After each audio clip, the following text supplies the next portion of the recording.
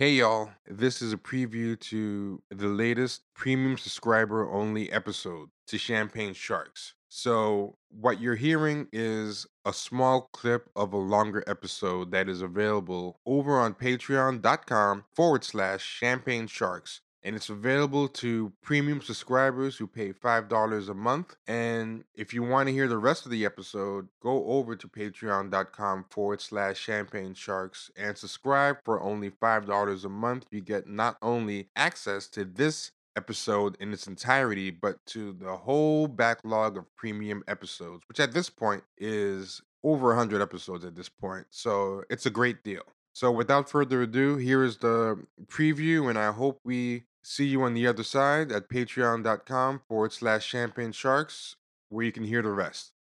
Over 10 years ago, there was this documentary on YouTube. I think it might have been by Russian Times or something, and it was about being black in Russia and racism in Russia, and it's very interesting. They were talking about like the rise of like white nationalists and skinheads in Russia, but also had black people in Russia. But these black people, I remember, it was really funny. They were like straight off the plane Nigerians, like thick Nigerian accents or whatever, but remember this is the 2000s, so there was the oversized jerseys. There was the whole dipset kind of look. There were hip hop clubs in Russia, and these African guys, like three African guys that lived together, they were like, I'm going to the club, and they would go and put on the whole attire, and they would just go.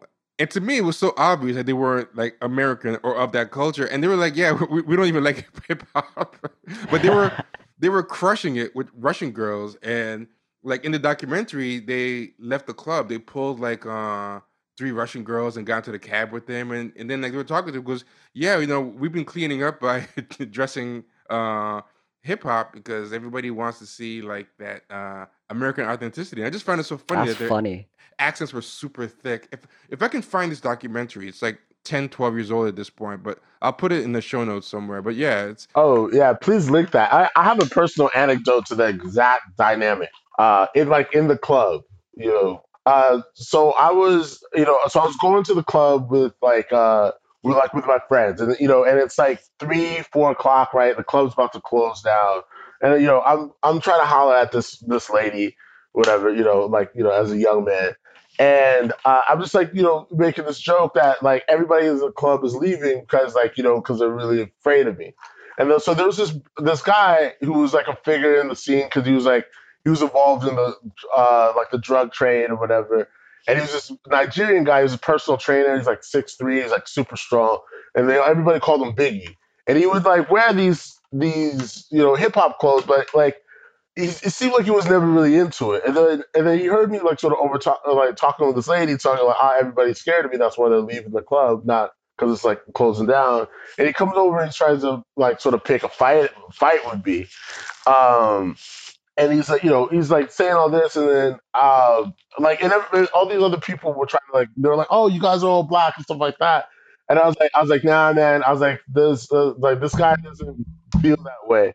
I was like, and it got into blows, and we got into a big rumble because he kept like trying to like point at my chest, and saying like nigga, nigga, nigga. And I was like, this guy's over here at the Thursday night hip hop night, being try to bag on these German ladies. And he obviously has like a huge problem with Black Americans because now that he's like angry, it all comes out. Yeah, yeah, he's using the word nigga like he's from I don't know Jacksonville or some shit. that's crazy.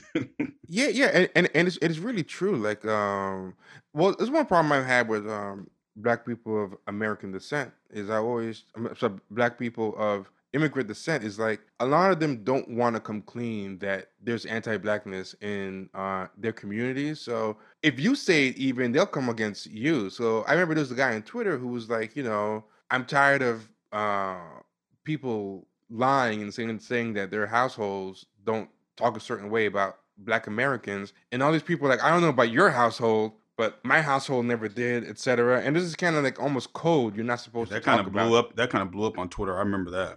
Yeah, yeah, and everyone's just going at this guy, and then I backed the guy up. I was like, it does happen, and people were like, well, maybe you have a camp family of coons, but my family's. I'm like, come on, man, stop. Like, why? Just stop it. Like, just it's okay, Just say you don't have to. It might not even have been your parents. I'm not saying everybody's parents. It might not even have been your parents because some people's parents aren't like that. I'm not saying everyone's like that, but to say that it doesn't exist in the culture or That's a that lie.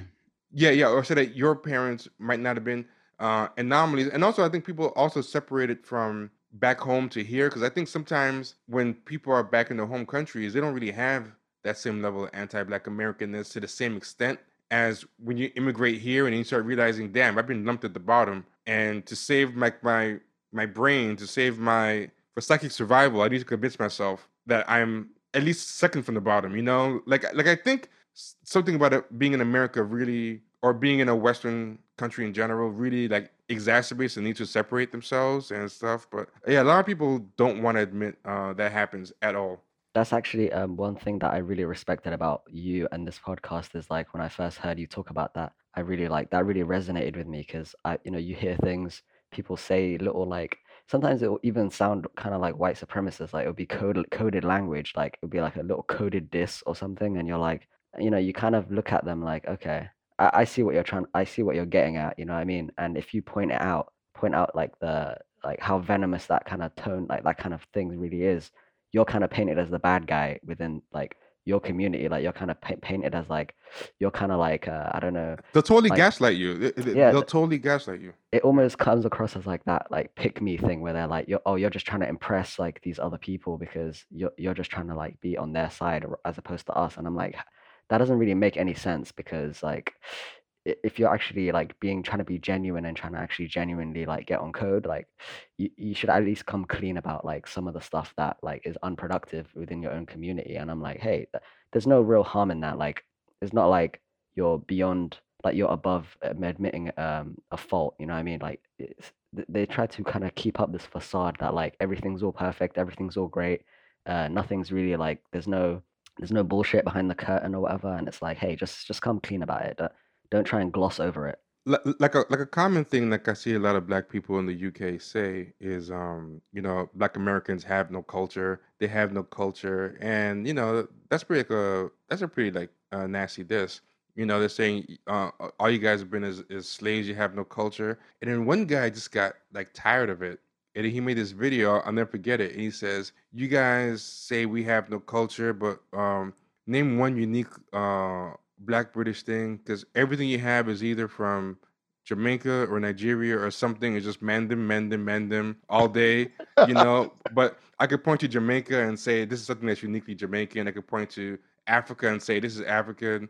Like all you guys do is say what your parents said, and there's nothing you guys have created. You're either doing American hip hop mixed with Jamaican rhythms or African something, and everybody went like nuts on him, right? But the point that what I found interesting was like he was responding to a thread of just people of African descent from the UK constantly telling him that he had no culture. But as soon as he said this one thing, he was called divisive, and what's funny was he was responding to something that was the first shot. So it's like, Yeah, what yeah. do you think is fair or not?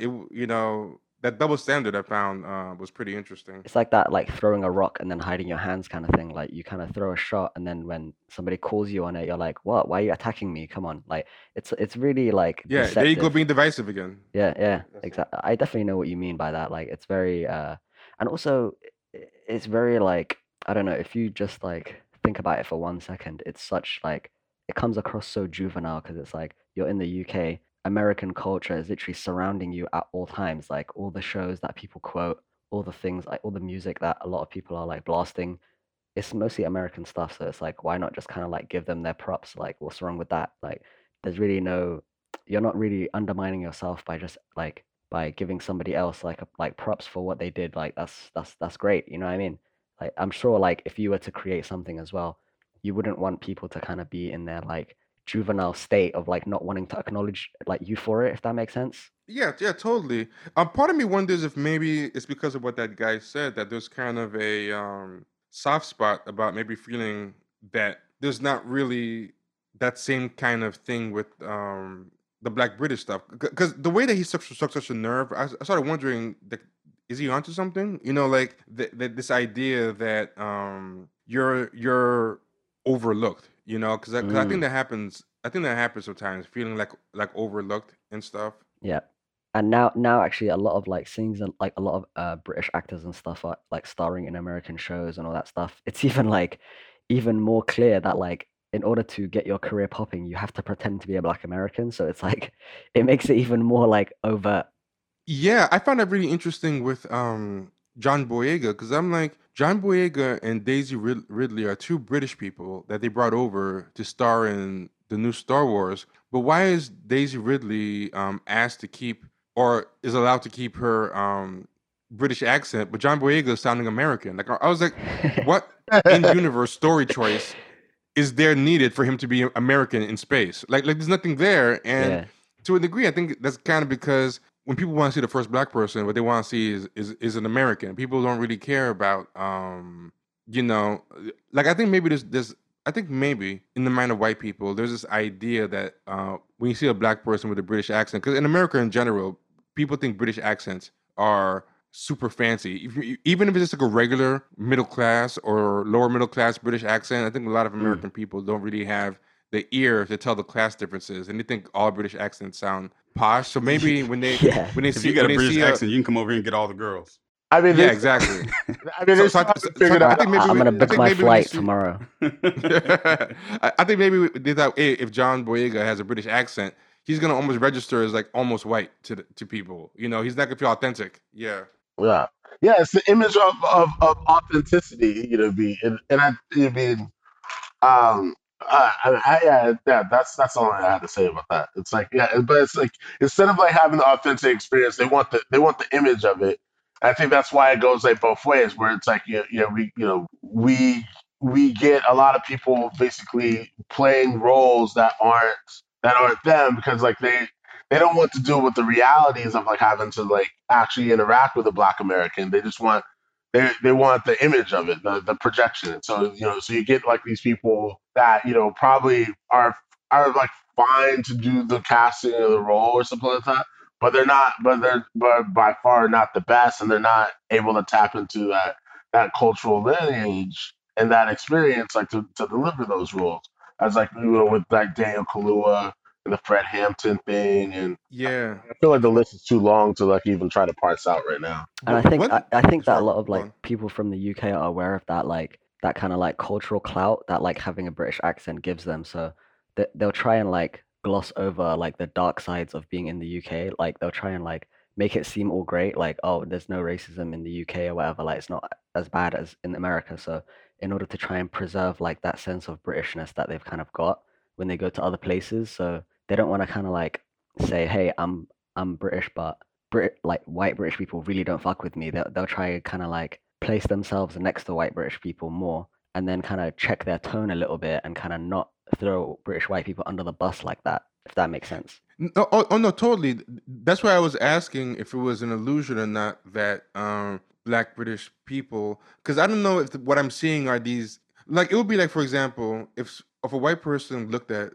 black blue check people in America and took that as the typical black person, you know, I would be pretty offended, or I'd be like, no, trust me, even among black people here, that's a very weird group. So I was worried if I was doing the same thing with Black British people, as in the Black British people that I was seeing that were allowed to be ambassadors for Black Britain, spoke for everyone, because I noticed that tendency that you're talking about, that they kind of go easy on white British people, even when it comes to talking about racism. Like when they complain about how they weren't getting jobs in England, it was more, they made it seem like it was just a oversight that they weren't able to see how good they had it at home as far as how much talent they had, and that their heads were up their ass, you know, as opposed to no, these people are just racist people who are deliberately choosing not to hire you. Like this lady Kush Jumbo was giving a speech to a bunch of white people, and she's like, you know, the American people can see how good we are, you know, so why can't you guys see it? And it wasn't, so it Hmm. was about you guys just can't recognize quality acting, as opposed to you guys are racist. You know, she didn't want to go there. It was that the Americans were better at recognizing talent, and Mm. you white British people aren't. So Yeah, yeah, I that was wondering to what level do you find that on the ground, not just with these actors or people who are elevated, those attitudes. I think it's a very it's very like you can tell they're kind of like measuring their words not to offend a certain group of people because if you're the average like working guy or working girl in the UK, you come so face to face with the bluntness of like the system, like there is no cuddliness to it. It's like the mask is on the floor. Like you really come face to face with it, like and if you are a bit more cooperative and like you're kind of like saying the right things, walking the right way, kind of like not having the right kind of ideology. You're kind of basically just left out in the desert by yourself, kind of thing. Like, I think a lot of British actors kind of said that as well in the UK. It's very obvious that they don't want you there, so they'll just have jobs literally reserved just for white people. So if you're trying to apply for it, it's kind of you just kind of pointlessly wasting your time in a lot of cases in the like creative industries. So you kind of have to I guess like adapt to survive, and that really kind of forces them to become this weird, like twisted version of what white people think of them as. All right, so that was a preview. If you like what you hear and you want to hear the rest of the episode and 100 more episodes, then by all means go over to patreon.com/champagne sharks. Take care, y'all.